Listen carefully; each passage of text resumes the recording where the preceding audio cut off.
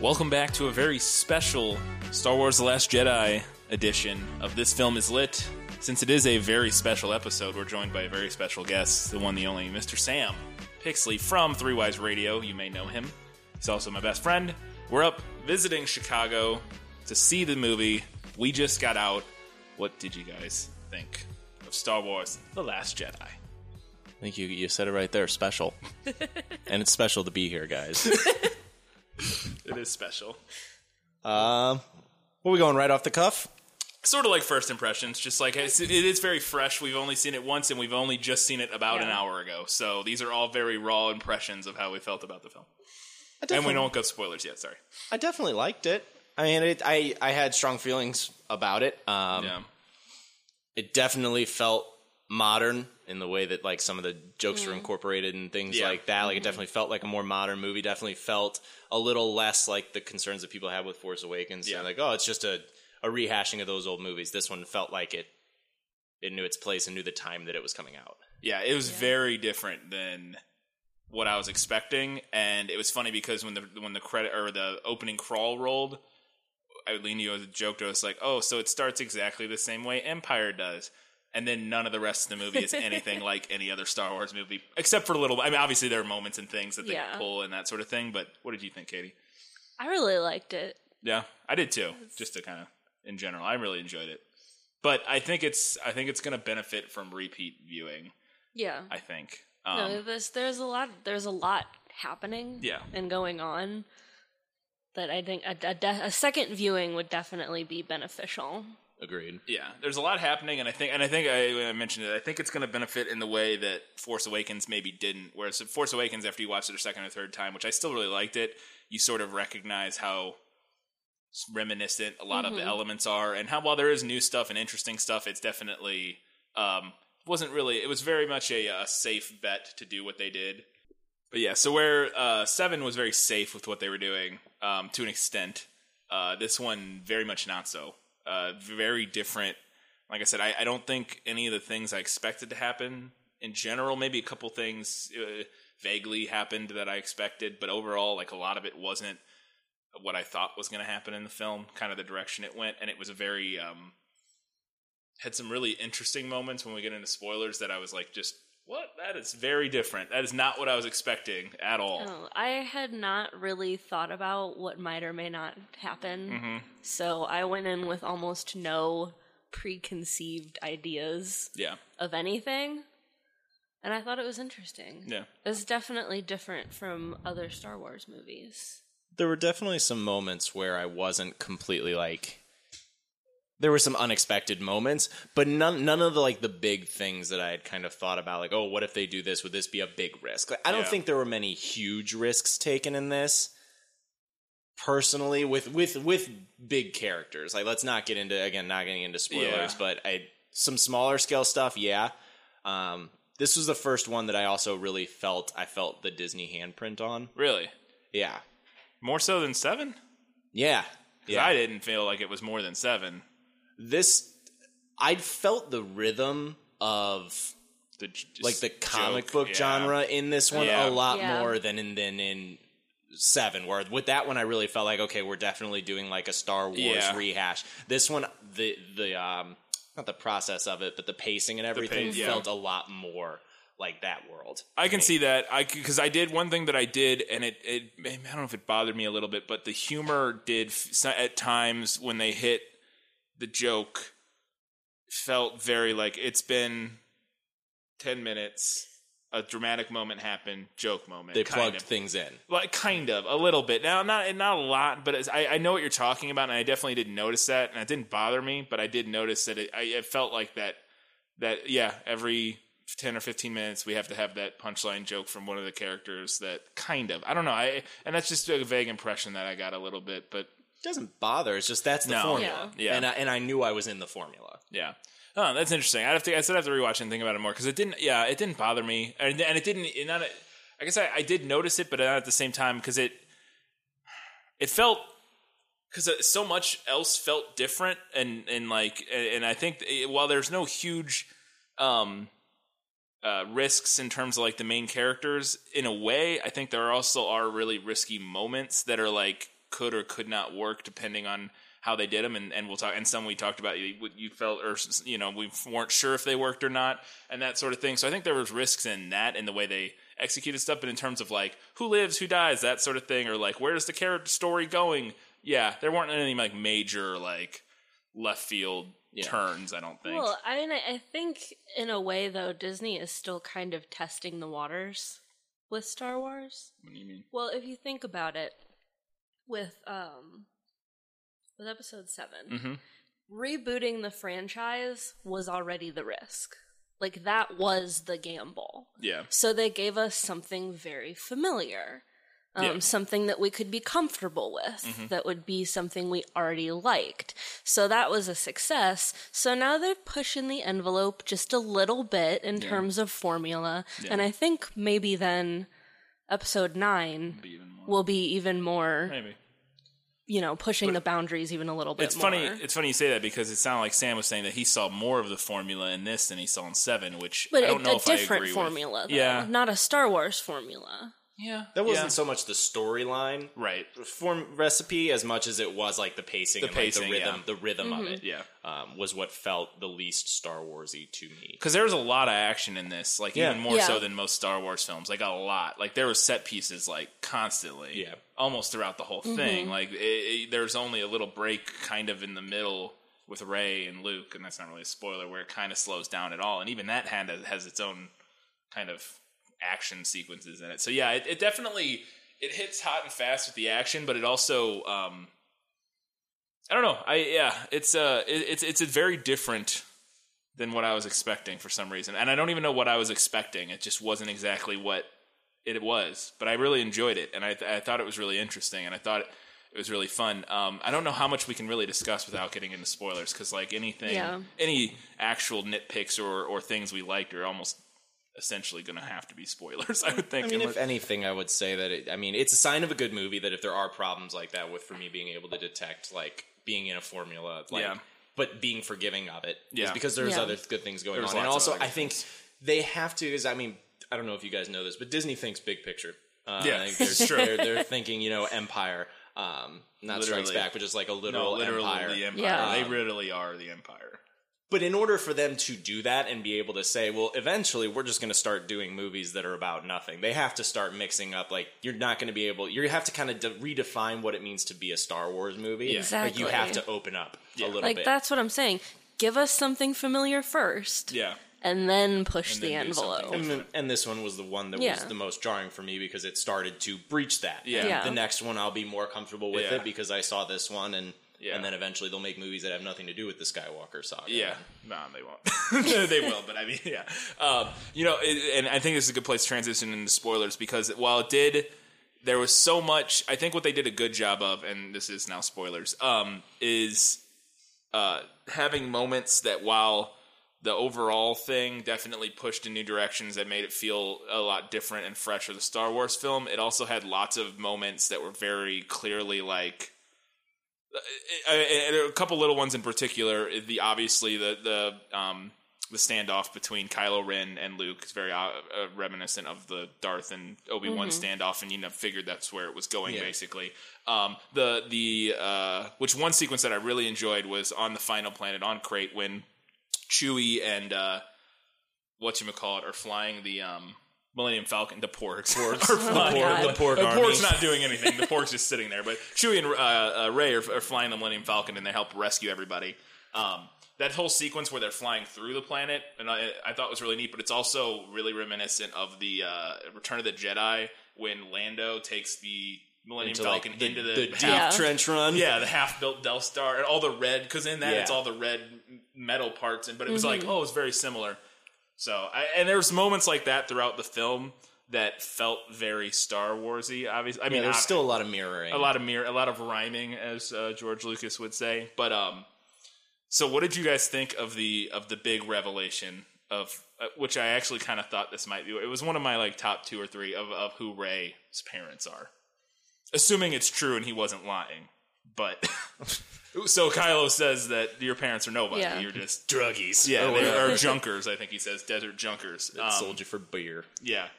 Do you like that, or would you rather she had been I think it's a smart move because it also gives you freedom in the future. Yeah. To be like, okay, we can actually get away from this now once all of these people either tap out from being in these movies or dying of old age or tragedies or whatever. Yeah.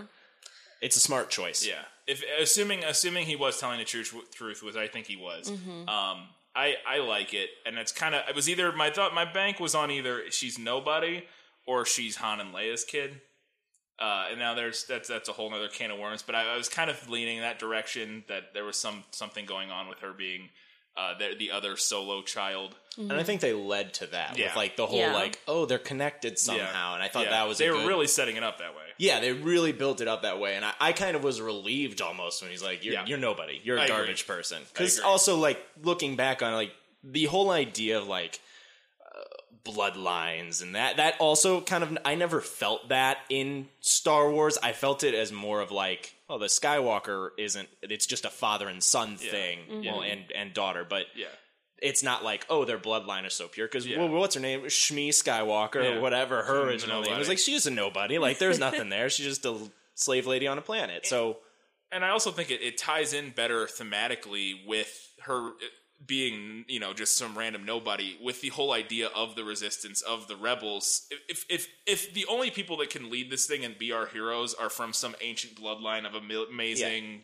chosen Jedi, it's like, that's not what the resistance is about. The resistance is about being amazing people coming out of nowhere and banding together. Not like, oh, you're super. That's like royalty thing. That's like something the Empire would be into. And also the idea of the Force. Like, oh, well, the Force is a little choosy when it comes to it. It's got its favorite families. Like, it would just be a regular person that gets thrust into this because right place, right time. And that, too, gives them a window if they do want to take this franchise away from the Skywalker storyline. Yep. Got a nice little window now. As much as you say you don't want them to, like... No, I do. A thing for me was always, like, I knew that I was never going to be satisfied with the way that Luke Skywalker's story ended, because you always had this idea of, like, what he would become after the movies ended, so... best in my mind to just get away from it, because you're not going to be able to do it. Speaking of that, I was a little disappointed with what they chose to do to an extent, because I felt like he had his moment in this, which actually makes sense, I guess, because he's an old man, and but he didn't. So I guess the little kid in me wanted to see Luke Skywalker fuck up a bunch of people with a lightsaber one more time. But I say one more time, not that he ever really did. Never did. Yeah, he did a little bit on Return of the Jedi. Crush all those walkers with his hands or something. I just and so it actually makes sense and is very fitting for him, that because his thing was that he was very connected to the Force, and through his training and that sort of thing, he wasn't like an amazing fighter or whatever. But, so I guess it does make sense to have his big moment be like this all-draining power moment where he summons all of the Force to project himself across the galaxy. And then, but I guess the thing that disappointed me most was that it was such a fun line when he said, "See you around, kid," to Kylo Ren after that, and then he just becomes a Force ghost, I guess, right immediately after. I was like, oh, I was hoping we'd see him again. There would be some final moment in the third movie where he had, I don't know. Well, maybe you still can. It's true. Maybe he'll be a Force ghost. That's fair. He can totally come back and be he will. He 100% also, will. The laws of becoming a Force ghost were like extremely rare, and now everybody's doing it, because I think that was the big thing with Qui-Gon, is like, oh, Qui-Gon and Yoda, he like figured out, like, oh, we figured out how to actually become like a Force ghost, and then now everybody's just doing it. But I enjoyed it. Again, it was more of the things like, I don't think Luke Skywalker would necessarily brush his shoulder off after surviving Laser Blast. Moment for me. I wasn't a big fan of that. That to me was part of that. Like, we got to put something silly in here because you can't just have a powerful moment. We got to put a little like, that Luke, was that always cheeky guy. It's like, never. Yeah, that was almost probably my least favorite part of the whole movie. Was that one, because it was such a great moment overall, and it made and. Because initially you think it's like him just blocking all the lasers, with the Force, but, he's not actually there. But it was such a great moment and so cool. And then, he comes out and he brushes his shoulder. I'm almost like, really? Like, he would just walk forward. Like, he wouldn't do that. I don't know. That felt, and I see what you're saying. In moments like that where it was like, Not everybody needs to have Iron Man sass. No, not everybody needs to be that character. Well, and Luke isn't that character. I could be wrong here. I could be getting my periods mixed up, but I think that's one of the hallmarks of post modernism. Wow. Postmodernism. Postmodernism, or I think some people like to call it like new cynicism, maybe. Yeah. I've heard that bandied around. I know cynicism. It's this idea where you always undermine the powerful moment.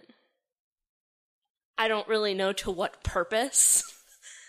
Yeah, I don't know if I agree. Who, we as audience members, no, or like in a story. In your story, like that's something that modern stories are doing now, is undermining those powerful moments. You know, they have a joke. That is the joke after the big moment. But to me, that wasn't the moment or the character to do it with. If you're going to do it in that moment, do it with a different character. Like, if you want to do that, which they do a lot, and that's, like you said, that happens in comic book movies, and that's the thing, is that you have your big moment, and then somebody makes a joke afterwards. That's a Poe Dameron. That's a Han Solo. Yeah. That's your character. That's the whole time is like that. This is all a joke. Yeah, but it's one of the hallmarks of this era that we're in now of storytelling. Yeah, because they even do it with somebody else. They do it with the guy on the ship because on the shuttle because immediately after that, Kylo says, "Take me down to the Earth," and then Hux is like, "You're not going down there," and then he throws him through the wall or whatever. And the guy's like, "Yep, take you right down, buddy." Yes, like, so they have that moment, but I don't know. I agree that I thought that was just very out of character and didn't really. Yeah, make a lot of sense. Yeah, it was just such a strange thing. Speaking of another moment that was potentially problematic, what did you think of Leia surviving being blown into space? It was just, to me, it felt so poorly done. Just the her. So we get to a point where Kylo also makes the decision not to blow up his mom. Yeah. Because he somehow got her targeted. And right as he makes that decision not to, the two fighters behind him make a very different decision. That ain't their mom on that ship.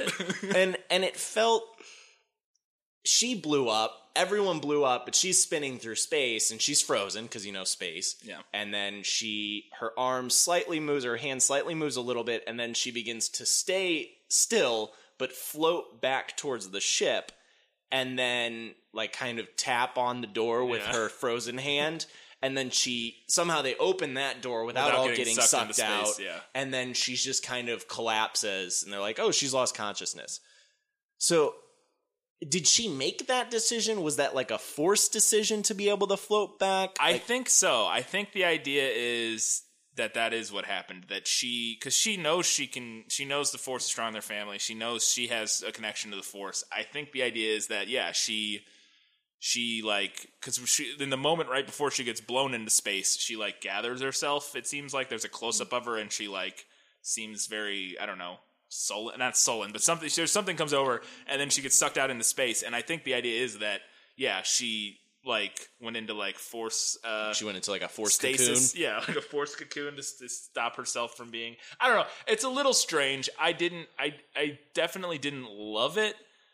I don't know. I was very conflicted because I liked it a little bit, and I thought it made sense that Leia should be able to, maybe not even necessarily do any, it almost more of a fight or flight thing where it's not like she's really even knows what she's doing. It's just sort of since instinctual power. Yeah, just sort of since her and Luke and them are so strong with the Force that it just sort of happens, and it's just sort of her survival thing kicks in, and the Force kind of takes over. I don't know. I didn't love it, but I think that just goes with the inconsistencies of because when Luke started with the Force, he sucked.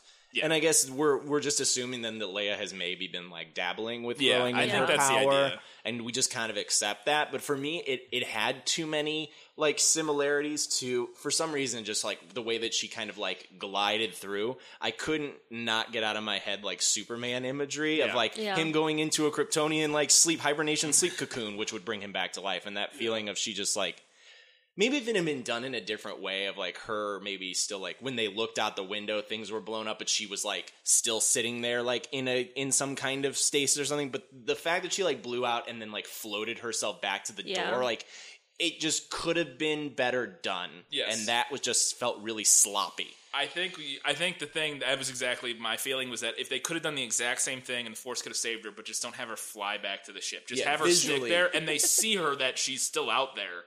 And seems to be alive, and she's or she's just floating there after the explosion. like floating inside the wreckage of the ship. Oh, right. And they don't even yeah. go get her. They just see her floating there, Yeah. and they see her maybe like move a little bit. Yeah. And like, I what agree. the hell is that? I think they could have done it in a way that wasn't quite so Mary Poppins-y, because I couldn't help get that out of my mind. Like, if she had an umbrella being pulled, like, it would look... It would have been perfect. Yeah. Because she literally is just like standing there with her arm extended, floating towards it. Yeah. And that was, that took me out of it. What about you, Katie? What did you think of that moment? It wasn't great. Yeah. It's just something about Agreed. it. It's just, yeah, I don't know. I wasn't a huge fan. I mean, I'm glad her character wasn't dead. Yeah. Because I thought they just unceremoniously killed her off Yeah. for a minute. I was like, wow, that was it. But I knew they didn't because I'd heard them say beforehand and them discuss that they didn't kill her in the movie. You know, because people after Carrie Fisher died speculated that like, oh, they're going to kill her off or something, and they said they didn't change it and that she would have been a big part of the third movie. So I was like, well, then She felt like a big part of this one too. yeah. Yeah. She definitely was a major player. Her and Luke both had pretty much equal. Yeah. So Leia's definitely. Now it's an interesting thing because they are doing the thing where they're killing off one of each of the Right. Yep. the One original movie at a time. a trio, one movie at a time, and this was Luke's turn. But although he doesn't really die, he just kind of becomes one with the Force. Space Ghost. Or Force Ghost, rather. What about spoiler moments that we actually really liked, or is there any other not nitpicky, but any other moments that Katie? Was there any moment in particular that you didn't find satisfying or thought was a little out of place, or no? Okay, not a moment. I brought this up after we left the theater. They really sold us hard on the Porgs. Oh, They were like, "Oh, Porgs! They're so super cute. We're gonna sell 8 million toys." Oh, they are. They're super cute. they're cute, sure, but all of the other animals were cuter. I Even beg the- to disagree. Hard disagree. On Sam's the a big blue part of milk, the Porg blue milk Nation. tit monster. Oh, I was about to say, not including that one. Not as cute. Not including the blue milk tit monster, but like the foxy looking horse things. There's a lot of Pokemon in this movie. Yeah, there are a lot of and Pokemon. the little ice foxes. Yeah, those Yeah, those are basically cool. were a Pokemon. Which those were also in the trailer. Barely, The only other ones yeah. I'd Yeah. seen. But there's like one shot of them. Yeah. I thought both of those things were cuter Yeah, than those the were Porgs. cool.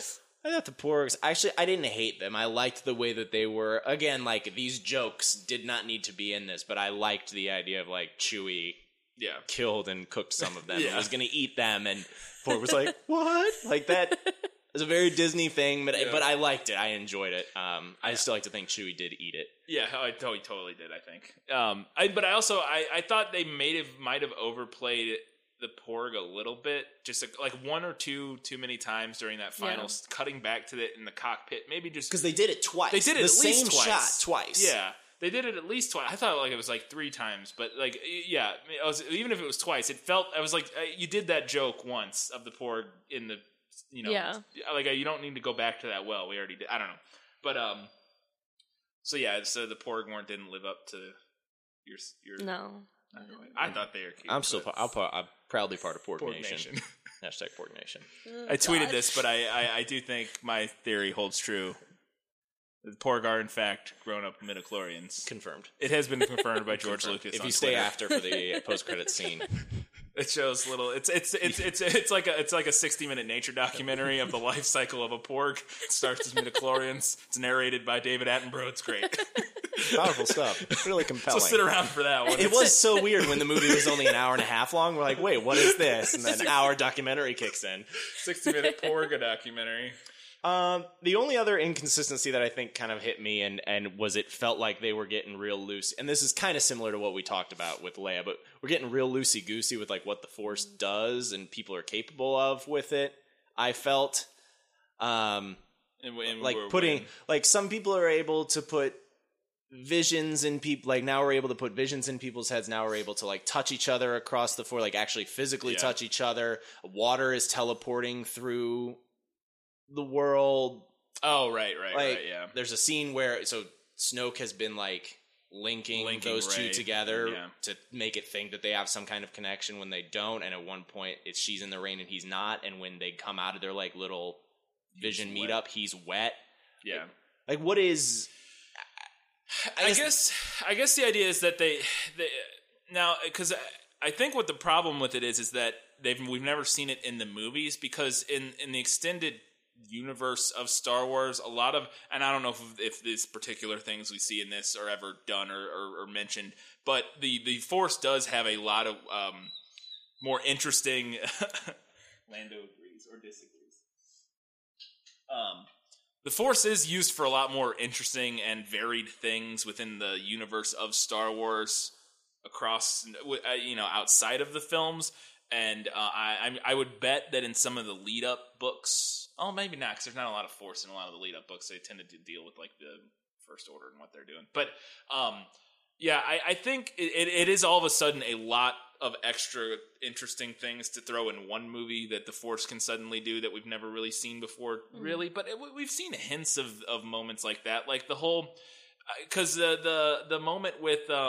in Empire when Luke goes into that tree and confronts a Darth Vader, like that, that's like a Force vision or whatever or something, So we've seen elements that are similar, just not exactly the same. Because that, how else would you explain that as some sort of weird Force vision? Or I think that to me was always just that they said that like Dagobah was so saturated with Force energy or whatever that, and you got to kind of let that go. Also, I was younger and less critical thinking. Right. But I mean, it is a similar thing, and whether or not it was the planet's Force powers creating it, or in this one, a person that's very strong with the Force. I don't know. It didn't bother me too much. I thought it all kind of made sense, or at least didn't. It wasn't like, well, wait, we can do that with the Force. That's crazy. I thought that was it didn't bother me so much as it just makes me again question, like, you've always got kind of this thing with like the escalation. We all, like people like to equate it to like the Dragon Ball Z escalation, where people just have to keep getting stronger to keep it interesting. Like this person gets more powerful, so the next person has to get more powerful.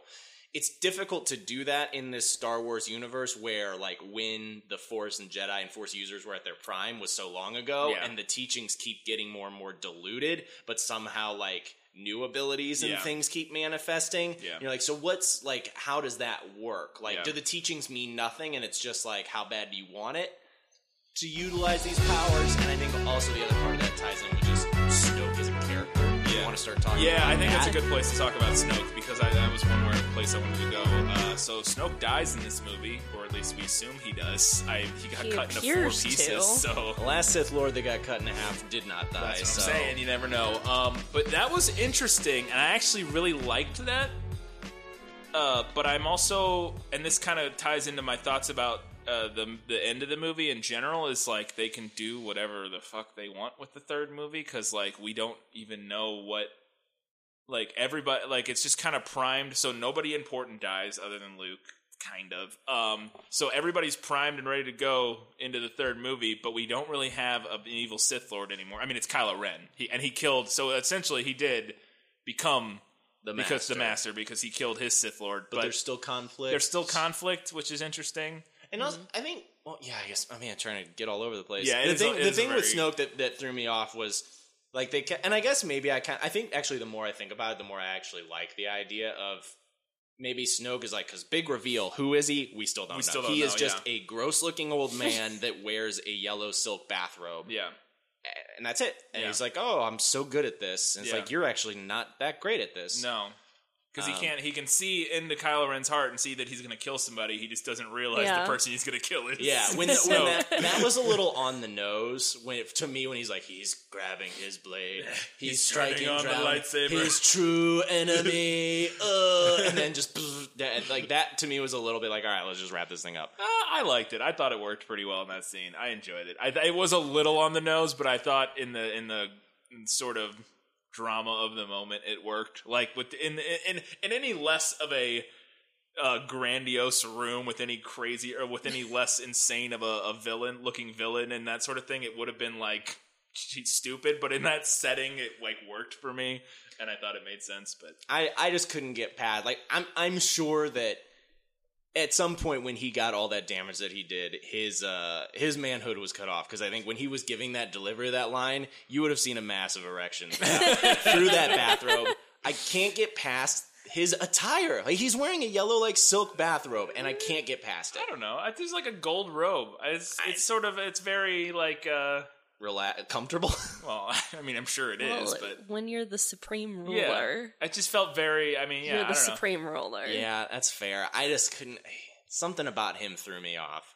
I think the thing that maybe bothered me the most about him, it wasn't even him. It was just, it was how little we still knew about him and how. I don't think it matters. I think he was always kind of a red herring. I agree that he was probably always set up to just be sort of a pawn, not a pawn, but like a red herring, like this is it's the big bad guy, not really. Yeah. But I guess because we knew so little about him and people spent so long speculating on who he could be, and then most people finally came to the idea that he's probably not anybody. He's not the fucking reanimated. But that's the thing, to say he's not anything. He's also like an extremely powerful Sith Lord who's able to do things that we've never seen before. Right. So like, there's that. Yeah. So that almost demands answers. It begs the question of like, well, okay, yeah, you're right. I agree with that. Where you can't, if you build a guy up like this who's this big, powerful dude that we don't know anything about, and you do it as a red herring, we at least need to know a little bit of where he came from, just so we're not like, well, where the fuck is this guy? Like, what? Yeah, even if he just been like, for 200 years, I've been in the dark waiting, watching other Sith Lords rise and fall, then it would have been fine. Like, okay, he's just some dude that's really good, but for him to just be like, I think that is the implication. I think that may be touched on in the books. I haven't read all of them, but I think there is in one of the books, one of the Aftermath books, which is one of the prequels to this movie, I think, technically. I think it is touched on that he has been way out in the middle of nowhere, biding his time, sort of just waiting, as the implication that it sounds like from I've heard. It wasn't in one of the ones that I read, but I think that is alluded to, and now that doesn't do anything if you haven't read the book, obviously. But I think that is actually basically his backstory, is that he has been on his own out on the outer rim, waiting for the rest of shit to go down for him to swoop in and take power, basically. So I think it is what you said. And I don't think that's a problem, except for a very niche group like myself who really likes the Star Wars universe and wants to know more about it, but is too lazy to actually read the extra material. So overall, not a big concern. Yeah. I really, that fight scene was really satisfying after he kills Snoke. That was a fun little team up, like, superhero moment of like, Kylo Ren and Rey fucking up shit together. And then that stops very quickly and their relationship ends very quickly. I liked that. I think that was one of my favorite things, is that necessity. Yeah, the necessity, but also just of them bonding in that, or coming together in that moment. But also just I still don't know where Kylo Ren's going to end up on this thing. You know what I mean? Like, I still don't. He still feels very. As we talked about in the first one, he was like the most compelling character, and had some of the more interesting character motivations of any Star Wars villain, really, that we'd ever seen. Even more so than like Darth Vader.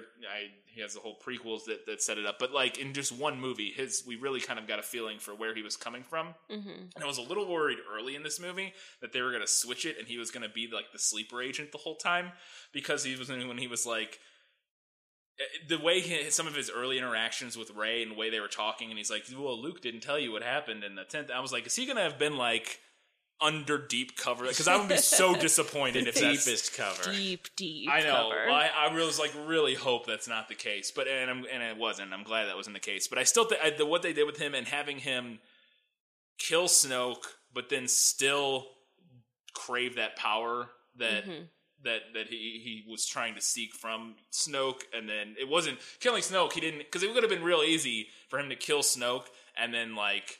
I say easy, then we wouldn't have had a bad guy. But for him to kill Snoke and then like, all right, let's now I'm good, not good, but like leaning that direction again and kind of moving and going with Rey. I felt like they could have done that, and I'm glad they didn't. And it's still a muddy mess with him. I'm trying to determine if I really like, because I'm trying to figure out his motivations and if I think that if I'm really impressed by them, or now I just don't quite grasp them, because it feels like he's almost at a point where, in the original he was like, oh man, I want to live up to the legacy of Darth Vader, and I want to be that guy. But it almost feels like at this one it shifted to he's just so like he hates so much about essentially about legacy. Like he's turned on and is like, everything that's old needs to go. Like Sith need to go, Jedi need to go, like everything that is trying to dictate who we're supposed to be needs to go.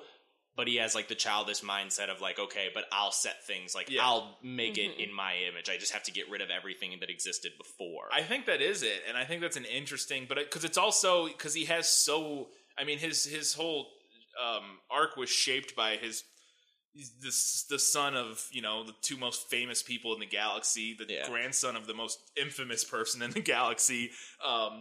His uncle is, the most famous Jedi of all time. So yeah, he has a lot of baggage, and so it makes sense for him to want to just almost cut off all this fucking baggage now and just and restart this thing because, but he also still really craves that power because he's from that upbringing of being, the least important person in the family of the most important people in the galaxy. He's forever has that little man syndrome of I have to be, he wants to be that he wants that power, like all Sith do. And so it's sort of that combination of things, I think, is what's motivating him to just want to burn everything to the ground. And he's got some elements of his great uncle. Who would Anakin be to him? It would still be his grandfather, right? His grandfather. Yeah. They still got that kind of idea of I am powerful enough that I should be able to shape and do the things that I want to do. And also, if you look at it, I really enjoyed the multiple perspectives of what happened at the Luke's Jedi Temple, because from Luke's perspective, he kind of twisted and shut it down. But from Kylo's perspective, he was just going to kill him. But then when we find out the truth was Luke had a moment of weakness, thought about striking him down, and what he said, like a breeze, it went away immediately. But to Kylo, who has a little bit of potential dark side in him, that was an immediate trigger of this guy's trying to kill me. Yeah. And so then you've got that idea of, he betrayed my last master, betrayed me. This master in the beginning is you're worthless, you're no good to me. Yeah. Every person who is supposed to be his master, someone to look up to grow, has basically betrayed him. Yeah. And so burn it all down, blaze your own trail. Let's start up new. Daddy issues to the nth degree. But it was good that he's still back, because I don't think the Huxley guy could carry being the key villain. And you need somebody with a lightsaber on the bad side. You gotta have somebody has to be the villain with a lightsaber. Apparently you don't, because those elite guards, their armor good. Could sometimes stop lightsabers, other times couldn't. Well, it did never stop a lightsaber. I don't think their weapons could. That lady's gauntlets. Oh, the gauntlets. Kylo swung his lightsaber, and she just nope. Well, I guess it would. Maybe it's only certain parts, because they have to have what is it? It's from the old, vibroblade. Yeah, or vibranium, or not? Yeah, something like that. They did do a good job. I think they actually did a good job, because I was looking at that inconsistency, and I was okay, I guess it's maybe just similar to body armor, where a direct shot will take care of it. And there were also some really good shots where when they did do stab wounds, they were either under plates or in weak spots. Yeah. Mm-hmm. So I was actually pretty impressed with how they handled that potential inconsistency. Yeah. It was just a cool scene. Yeah, I really liked that scene. It was a lot of fun. It was and another great scene that we didn't get a lot of in the first one, in 7, because we didn't really get a good space battle. That first opening scene of the film with Poe being a cool guy, being Poe, and which is always fun, was really cool, because like I said, we didn't really get a good space battle in the first one. We get kind of two, well, I guess really just one in this one, but that opening scene was really interesting, and I really liked I thought the bombers were really different and cool. Mm-hmm. It kind of. Because it's funny, I was what happened to proton torpedoes? Did we just have real bombs now? Yeah, I guess we're that. Did we realize the Y-Wings were the least cool ships, so we just got rid of the Y-Wing bomber class? That's done? Well, because they used to drop, and the Y-Wings dropped, energy bombs. I could have swore they dropped, glowy, Yeah, they essentially looked like they just took the propulsion of a proton torpedo and instead just dropped it. Just dropped them. This one, it was a whole rack full of fucking bombs, and I thought it was interesting, and it was a very tense opening sequence. I really liked all of that happened there with it was the good. Dreadnought class and all that sort of stuff, and the Rose's sister, that whole thing I thought was neat. I thought she was going to force pull the thing down, which I guess she kind of did. Yeah. Because I think that would be neat, and which they kind of are in this. I think they're going to have to start showing more people using the Force that aren't just the Skywalkers, or you know what I mean? I think you could also interpret it the way of just so not everybody can use the Force, but that doesn't mean that the Force also doesn't have its own that energy. Yeah. So when she is that desperation, when she does call out, not necessarily calling out to the Force, but calling out to just whatever God or whoever they believe in, that there is a response to that. Yeah. I like that idea that just everybody, you don't have to be Force sensitive to let the Force play a role with you. And I think they even did that with in Rogue One with the one guy, the Force is with me, the Force is with you, or whatever, that guy. I'm over the Force is one with me. Or yeah, whatever. It's like he's not Force sensitive, but he was Force sensitive, but he wasn't a Jedi or anything. He was just in tune with it. Yeah. And so there's varying degrees. That's what I mean. I think that, and that's what I mean when I say more people using the Force. I don't mean more people being Jedi and like Force pushing people around. I mean more people just like passively, like in those moments, like kind of the Force being a thing that not just Jedi. Like randomly can like fucking throw rocks around, but like everybody now and then can can sort, it makes it a and it also, like we were saying earlier with Rey being not from some legacy. If everybody, not everybody, but if you're really in a moment, the Force can kind of interact with anybody or help a lot of people. Yeah. It what's the word I'm looking for? It expands. It expands, but that's not broadens. The word I'm looking for. Oh shit.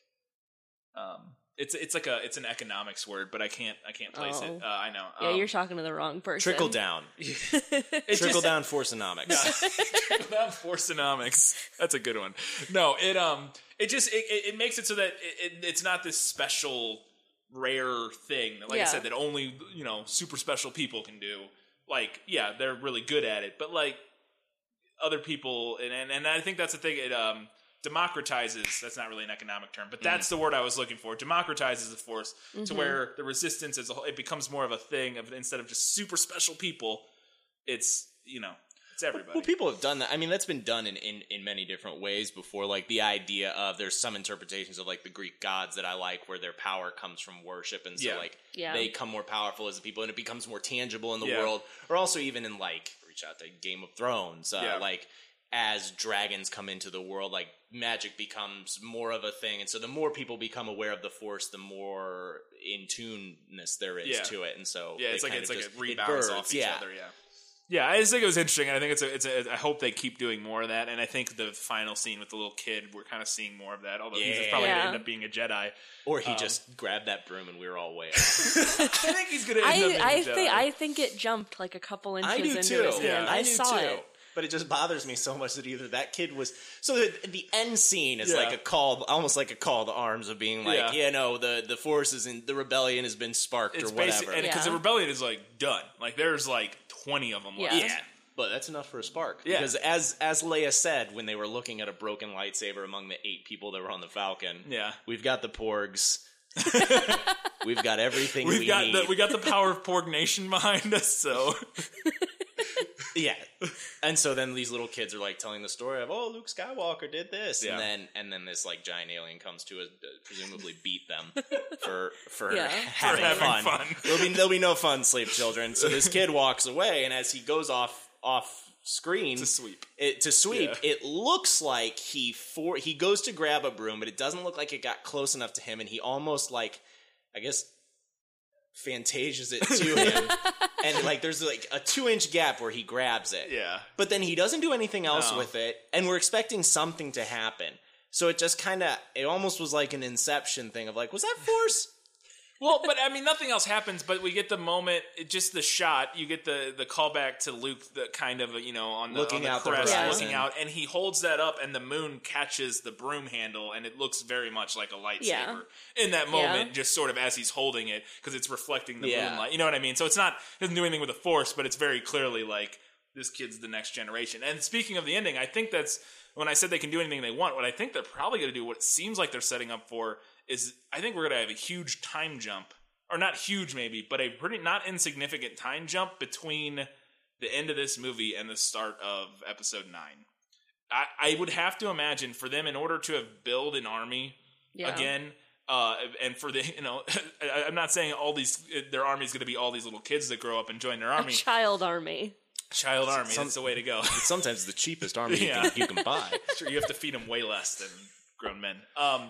But I wouldn't be surprised if there's a pretty significant jump where the Republic or the First Order is in power for a while, and it sort of turns back to how like A New Hope was, where they're starting the rebels are starting to gain power again and are starting to grow, and because it also gives us time for Rey to kind of become more of a Jedi and less of just like, she's good with this lightsaber because she was good with a staff, and she's good with the Force because she's just like rawly just connected or whatever. But to actually become more of like a fighter time for her to refine her powers. And really, and for Poe to kind of become more of the figurehead of the movement. Yeah. And that sort of thing. So I wouldn't be surprised if there's a pretty good time jump. I don't know. It's kind of what I was thinking based on how they ended it. But I would either say that or less likely, I would think that there's almost a very small time jump and you're actually almost using this trilogy to like set up the future. Yeah. Just like they're essentially going to try and get this turn this resistance back into the way. Is it the rebellion again now? Well, they've kind of morphed it back to the rebellion. They've kind of turned it back to the rebellion. Because they had a lot of moments where they kept calling them rebels or, you know, and John Boyega's big moment where she calls them scum and he's like, rebel scum. You damn right. And when your favorite purple-haired lady says, run rebels or Lord whatever. Dern, isn't that? Yeah, Lord Dern. She says like rebels. She says something. They definitely say rebellion more than resistance, and it gradually becomes more and more. And it's because after in the seventh one, they are resisting a small group of the First Order that are trying to take over, and there is no rebellion necessarily because the First Order is the rebellion. Right. And the Senate just gets wiped. But then the Senate gets wiped out, and now the First Order has sort of taken over again. So now they're morphing back into a rebellion because now, while the First Order was kind of the rebellion in the first one, or in 7, the Resistance has become the rebels again in this one because they're the small force fighting back against. So that's my other theory, is that you just go small scale so that you almost use this to clear the board. Like, let's get the Skywalkers and let's get that passed off the map so that when we do start these new ones, we can do a time jump without many of the main like key characters, and then you can move forward from there and still bring back like Rey or Finn into more like experience roles like that. That'd be interesting, for a future however many. Yeah, movies. They could do that. That's true. I guess my only thing is like I'm not sure what they would because unless there's a whole bunch of rebels, and maybe I'm looking at it too much because they were pushing so heavily. I guess I wouldn't think there would need to be a time jump if they, instead of just showing little kids being like, the rebellion, they had shown like adults, capable people. Like, like they cut to the Mos Eisley Cantina and their guys are sitting around in the bar or something, and you see they have the ring, something that like showed it was spreading to more than just little kids telling stories, because then you have an actual ready army, people ready to come help you, and now that's implied. Or just still. Like acts of rebellion by adults or something, and maybe that's how we start the next movie, is that they did spread. It wasn't just little kids. I mean, that would be silly to just be little kids. There's something about the way they only showed little kids made me felt like that's where they were putting. You needed distance. Yeah. But chances are it's just going to be it will have spread throughout the rest of the spaces. I was really hoping, and this is a little thing, when she said they were sending out the distress beacon to the outer limits, or we have the outer rim. The outer rim. There's help. We have friends out there. They'll come help us, and then eventually nobody comes. But I was really hoping that people were going to come, and that it were going to be led by one Lando Calrissian. Now, I knew he wasn't in this film because it had been confirmed like 4 different ways, but I was hoping they had lied to us over and over and over again. There it was. And Lando Calrissian came in like a new model version of the Millennium Falcon. It's a real sleek and sexy Millennium Falcon. Yeah. It would have been amazing. I'm hoping maybe that happens in the 9th one, but we'll see. Bigger picture, the only thing that I can think of now, and just trying to like think about like what's coming and what happened in these last 2 movies. Even if the rebellion like is successful, the Senate lasted 20 years? Yeah. Before it was just completely destroyed 20, in an instant. Yeah. So like that idea almost throws me off a little bit of how quickly the Republic was just obliterated, like immediately by blowing up but they had this gun that destroyed like 10 planets and then they knocked it out like that. Like that almost makes you worry of like, so what do you do? Yeah. You would just do like, oh, we won again, and then I know it's interesting. I actually didn't really love that about in retrospect about Force Awakens, that they wiped out the Senate so quickly, easily, just to make the First Order such a giant threat again. I really think I would have preferred over. And now we're on the path we're on, and I'm enjoying it as it is. But I think going way back, I think I would have preferred more if it was somehow. Where it wasn't just immediately the First Order so quickly overpowering them again, and them being the spunky resistance fighter. You know what I mean? I don't know how you would have done it to make it compelling and interesting and still have it sort of, because I mean we're telling a story of the underdogs, that's kind of the whole point, but like I don't know, I just think there could have been an interesting route to take where the Senate or something still exists and it doesn't all get blown up in the first movie and then we're all of a sudden the First Order. I mean, you could still argue that people were like in the rebuilding efforts or like people couldn't put armies together and the complexities of, well, if we do have a Senate, like we have some planets that have armies and other planets that don't want to put their armies together and like the complexities of like democracy. And I guess, see, that's the thing when you say that, and that's where I was going, but then I think about it and go, but that's what we did in the prequels, kind of, to an extent, where the Civil War, the separatist planets, and the, like, that's a lot of kind of the conflict of the prequels is political strife and separatist planets rebelling against. That's true, but I think there was so much like goofball antics in the prequels that like those like big things get lost because there's Gungans. Yeah, that's true. So I think you still could have done something like that. But I mean I guess we're getting nitpicky as to an overall thing, but.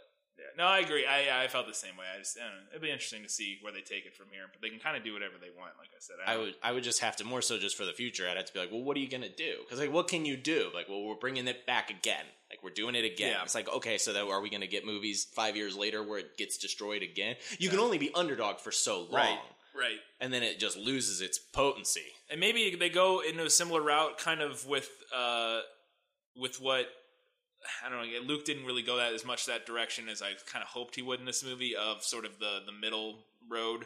The gray. And I was, maybe they won't go that direction where they, if they do win or whatever, where we're not creating a galactic empire or republic, where we're doing sort of like a separate nation state, or planet states that are independent. I don't know how, maybe they don't seek to like conglomerate it so much, maybe, and let just people do their own thing. I don't know. I don't know but yeah, maybe something like that would be an interesting route.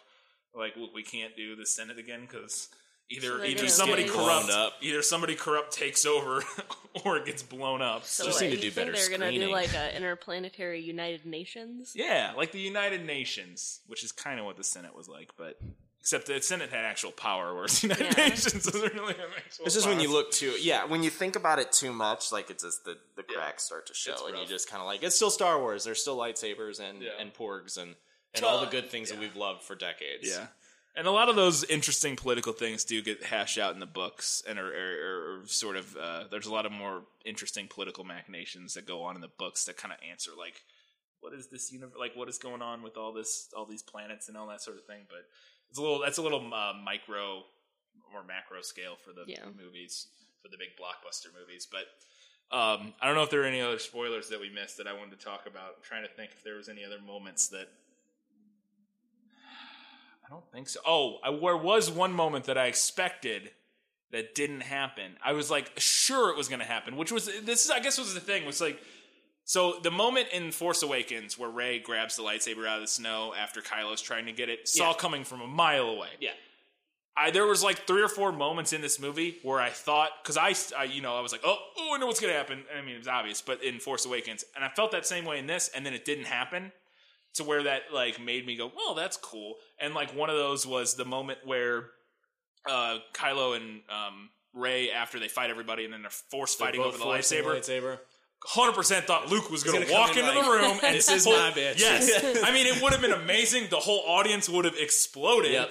And then they didn't do it, which I actually was like, oh, cool. They did, because it kind of would have been the same moment from Force Awakens to an extent. Yeah. And I was actually glad they didn't do that. But so, but like there was that, and there was a couple of them like that where it's like, oh, 100% know what's about to happen. Even right before it, I thought I knew what was about to happen with Kylo Ren. And now, in retrospect, it probably doesn't make a lot of sense. But I thought he might kill himself in the moment with Snoke. Like, I literally thought he might turn that lightsaber when he's, like, pointing it towards her. I thought he was going to turn it and stab himself with it because that would force, because I thought maybe he was just so conflicted and just so, like, fucking... Just said, that's whatever. Yeah, well, and I didn't get that. No, well, something about the way they're setting it up and also, because then it would force it would be like the ultimate fuck you to Snoke, because because Snoke talked about how he manipulated him so much, and now I guess killing Snoke is an even better fuck you to Snoke, but like more effective. I didn't think about the part with the lightsaber, so I was like, what's the biggest fuck you to Snoke right now that he could do, because he was obviously very mad at him, and I was like, he's not going to run across the room and cut him in half with a lightsaber. So I was like, if he kills himself though, that's a pretty big fuck you to Snoke, and sort of redeeming, and I could see that in like a character arc way. It kind of makes sense. And again, I'm glad they didn't do it, and what they did was cool. But like, I don't know, there was a couple moments like that throughout the film where I was like, oh, this is about to happen, and it didn't happen. I was like, oh, cool, that's different than what I thought was going to happen. Which I don't think there were many moments like that in Force Awakens where I was like, oh, this is going to happen, and then that thing did happen, like for the most part. So I liked that a lot about it. It's good to see Yoda.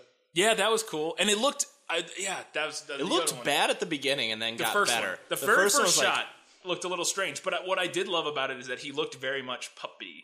Yeah, he looked very much like the puppet from. Yeah. Well, because that's the thing. The first one looked like really fake and cinematronic and like bright. Or not cinematronic, but animatronic. Well, it's a puppet. Or no, not animatronic. The first one looked extremely blue and extremely CGI to me. And then as they let him go, it started to look more like a puppet. And they used the fire so that they could like tint down on the blue glow. And I thought that was cool. Yeah, I really liked his little cameo. Did you like Yoda showing up, Katie? Yeah, I did.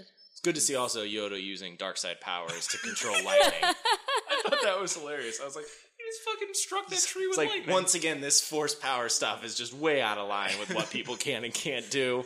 He's one of the most powerful Jedi of all time. True. If he wants to make some lightning strike a tree as a ghost, he can make it happen, I feel like. I think the best part of that was that it set up him doing his Yoda giggle. Yeah.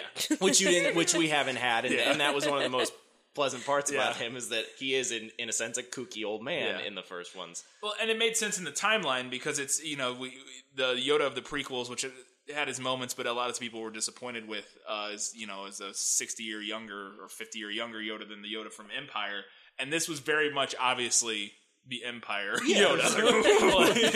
Running around with his cane, laughing at shit, and like whacking a Luke on the head with But then also having like those serious moments of reflection and stuff. Yeah, that was really fun. I was very happy with that scene. I thought it was really good. And then they just like two bros chilling watching a tree their burn. legacy burn to the ground. But apparently it didn't, because somehow those texts are totally fine. Now you said this. I missed that in the who had them? They were in a drawer. When Finn was getting the blanket for Rose. There they were. So I guess she stole them? She stole them, or there were just more? Yeah.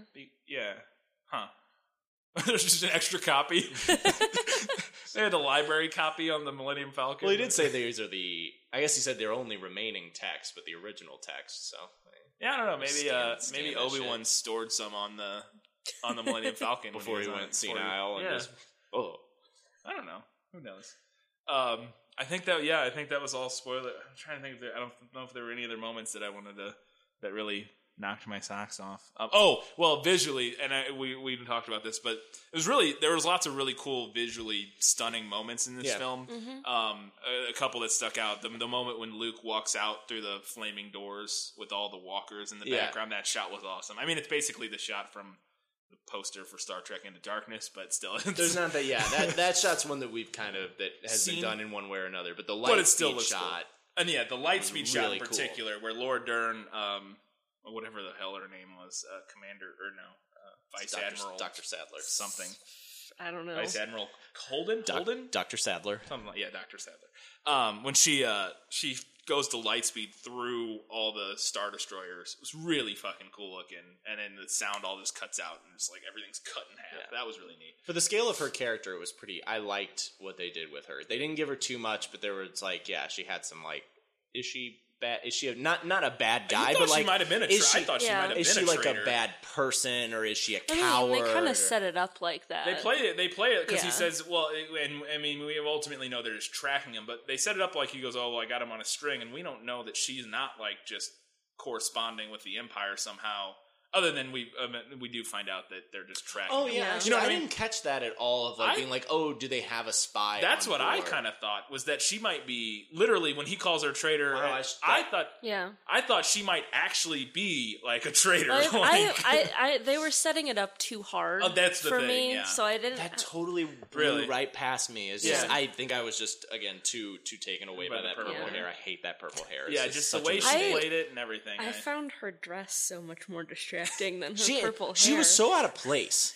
With all of it. Which was part of the reason I thought... But as a spy, you would want to not be out of place. Yeah, I guess. It's not like, I'm going to go spy on these people. Everybody's in combat gear all the time. I will be wearing a tight purple gown with purple hair to match. It just seems really impractical to be wearing a flowing gown. It doesn't. Times. Well, Mon Mothma, but hers also wasn't. But that was like, I'm more with like yours. It was like that was the more like cocktail dress. Like it was flowy and dragging on the floor. That's how Mon Mothma's dress was. But hers were more of like robes. Yeah. Like hers. This lady was like she had, like, put on the right shoes and go to the club afterwards. The cowl thing that made her neck look miles she looked long. To me, what I kept thinking of was she looked like somebody from the Hunger Games that like from one of the rich districts. Yeah. They're like going to watch the games and like watch all those little poor kids kill each other. Yeah, she just looked very out of place and for her to be like command the respect of like that. Like I was agreeing with Poe Dameron when he was like, that's her? It doesn't seem like her. I was like, no, it doesn't. It does not seem like her, whoever that is. Yeah. Speaking of a couple more things, one thing I really liked that I thought was interesting was that the whole storyline with her and Poe and sort of the power struggle and the disagreement and the strife within the resistance, within the rebellion, and how it's not just like we're all just like, yeah, let's do this. There was sort of that like, I mean, they could go so far as like outright stunning the shit out of each other. Like half of them are on Poe's side and the other half are on her side, and they end up shooting the shit out of each other. And I thought that was interesting and kind of a fun twist. I had one other thing that I forgot. I liked it that Poe was like wrong most of the time. Yeah. Like he's still an incredibly talented individual, but still very young and naive too. He's a hothead. To the politics of also like, even in the beginning, it was like, yeah, we destroyed that one thing, but like our people are more valuable than their people. Yeah. Like there's a cost to all of this, and he still needs to learn that lesson. And I liked that he didn't immediately like learn that lesson. No, it wasn't. He didn't know it. He still didn't by the end of the movie. I mean, he's learned it now, but he didn't succeed in this movie. He kind of got it towards the end when they were like, pull back, like this is lost. Like pull back with their little sand speeders, which I enjoyed those thoroughly. Was awesome. Like, those are so dumb. I loved how janky they were. His legs pokes through the cockpit. He's like, what? And they're just open. Yep. And I was like, you know what I noticed in this movie, and they do it in a lot of movies, I feel like more and more, but I noticed it a lot in this one because they said in the beginning that they had 13 snow speeders, or whatever those things are. And I swear to God, we see like 15 of them get blown up over the course of that battle. There's wreckage everywhere. Well, I mean, they kept showing shots of them getting blown up. I'm like, they only had 13 of them. You can't like. Well, that's the same thing as like the classic like there's 6 bullets in that revolver. Yeah, Brendan. But Fraser, it's a little you've different. shot it 13 times. Right. How dare you? He has as many bullets as he wants in his revolver. Of course he does. But no, I don't know, something, and that was the one scene in particular. It was like they had a very limited number. And also, I didn't understand what they were even going to do in those. Like, I was like, you're going to driving straight into guns? A hole. They did, because Finn tried to shoot at one point, and they were melted by the laser. But, which I'm not sure how Finn didn't melt, because he was in that laser in an open I think cockpit, he was on the outside skirt. Oh, okay. Yeah. Force. That was a very, like, almost New Hope reminiscence of, like, oh, my gun's down, like, oh, I'm going to just drive in and kind of do whatever I need to do. I had one. Dang it! Popped in my head and I forgot. I know, I'm hungry too. Well, the creatures on Luke Skywalker's planet were the worst. I wasn't a big fan of those. I thought those were a little silly. There was what looked like little nun ladies that just swept, and he's like, "What are those things?" She's like, "What are those things?" He's like, "Oh, they're caretakers. They've been sweeping the Jedi Order, which hasn't been around for." At this point, 150 years, but nobody told them. I didn't.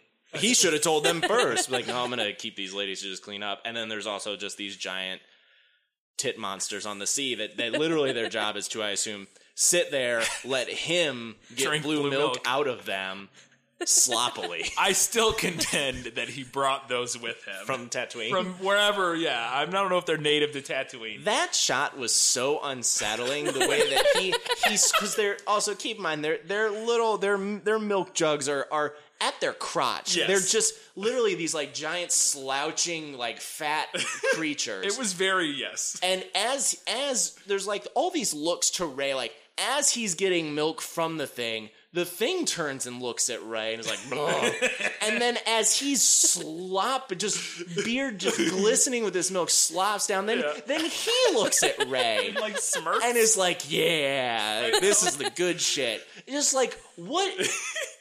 Why is this here? If not to just be a nod to blue milk, but why did you have to make it so creepy? I agree. I thought they were extra creepy looking. Like the whole thing, like, it looked like a walrus with boobs that had Watto's face. Yeah. And it's like... It looked like something to me out of, like, like a very different film. Just like a very...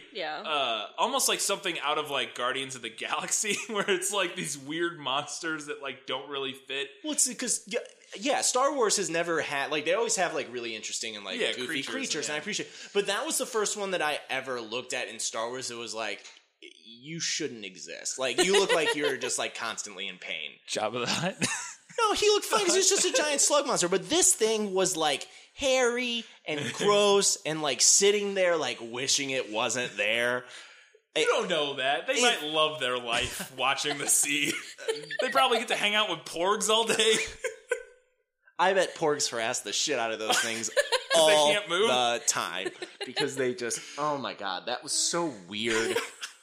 And just really sucked me out of it. I thought it was funny. I do know what you're saying, but it didn't bother me. I thought it was pretty funny. Luke loves that blue milk. Oh my God. He really loves that blue milk. Oh, Katie, anything else to add before we give our final thoughts on this? I had another point, but now I can't remember what it was. One brief moment that I thought was kind of weird was when Rey was like explaining the Force, and it like turned into a nature documentary for like a minute. Oh, where the cuts where Luke is explaining the Force. No, it's Rey talking about what she feels. Life, death. It has that one shot that you see in every commercial for every nature documentary where the little green things come out Sprout of the quickly. Yeah. It's like, they got that stock footage of little green ththings growing. Threw it in. And then baby porgs. Yeah, baby porgs, dead baby porgs. I actually liked that. I thought that was neat. I thought it was an interesting way to do that and kind of explain that and the extremes, because that's where he's pushing more towards like you got to go find the middle. Force is a part of all things. Yeah, and I thought it was an interesting way to do it only with things on that island. Like, you know what I mean? Like to sort of explain, like everywhere, even on this island with almost nothing on it. Yeah. You have all of those. Every ecosystem has the Force as a part of it. Yeah, and I thought it was an interesting way to visualize that. Visually, it was a little out of place for me. The one shot only that I thought that was the fast motion growing. I was like, that's because it's so, like, you see that in every, you know. I thought that was a little strange, but I liked that scene. I thought it made a lot of sense. So, I don't know. I thought it was an interesting way to kind of visually portray that. So, I think that's it. My final, I would say, I'm gonna try to do this. It's hard, but I'm trying to give it a 0 to 10 score on first viewing, 3 hours out. I think I'd probably give it an 8, maybe ish. I don't know, in that ballpark. Where I would say if you would have asked me right after Force Awakens, I probably would have given it a 9, maybe. Mm-hmm. And now I have a feeling that upon second or third viewing, those numbers will flip. Yeah. I think it will literally flip to where I would say Force Awakens probably like an 8, and this will probably end up being like a 9 for me, maybe. But I'll have to see. I don't know. What do you think, Katie? I'm gonna give it an A-. Oh, so you just at this moment. That's right. You're a teacher, so you get to go letter grades. Now I have to find a different rubric. 4 or 5 out of 5 stars. I gotta find a different metric here. How many porgs are you giving it? On the scale of midichlorian to porg in the growth cycle, I would say newborn chick porg. All right, which is roughly a 7.5. There you go, newborn chick porg, 7.5. I like that. I also wouldn't know how to scale on the midichlorian count. That seems like there's a lot of divisions down there, and then porg is it's weighted towards porg. Yeah. I agree. Yeah, so that's our review and discussion of The Last Jedi. It's definitely worth seeing. We saw it in 3D on IMAX, which is an experience. That was it was really neat. I mean, not again. It's Star Wars. Everybody's already seen it. Probably. If there's anybody that we're swaying with guys, really, you should check out this little movie called Star Wars: The Last Jedi. I think you might like it. But yeah, if you want to hear more further thoughts with it, me and Kyle will be doing a review of it on our YouTube channel, Good Bad or Bad Bad. Nice. At some point. So I'm really interested to see what Kyle thinks, because he's either going to really like it or really hate it, and Kyle I'm not hates sure. Everything. Yeah, I know he does, but he doesn't always. He liked. What did he like recently? He liked a thing that I couldn't believe that he enjoyed. Did he like Baby Driver? Yeah, he really liked Baby Driver. That wasn't it. It was a different movie. Justice League. He really liked Justice League, which I thought was interesting because he hated all the rest of them. So I'm not going to go. That's down a whole. I'm not going to go down the worms. DC train right now. I'm not That's going to go down that bag talk of track. Sam loves DC movies. Not all. But yes, not all of them. Not Justice League, apparently. But yes, so our next episode of This Film Is Lit, which is coming out Tuesday, is our review of The Muppet Christmas Carol, which will also feature a one Sam Pixley. We're about to record it. Muppet enthusiast. We're about to record it here in a little while. It'll be fun because Sam has not seen or read. Katie has both read and seen, and I have just seen. So we have covered the spectrum of viewing / reading of A Christmas Carol and The Muppet Christmas Carol. So you'll see that Tuesday, or hear that Tuesday. Until then, guys, keep reading books, keep watching movies. Go see The Last Jedi. And go see The Last Jedi.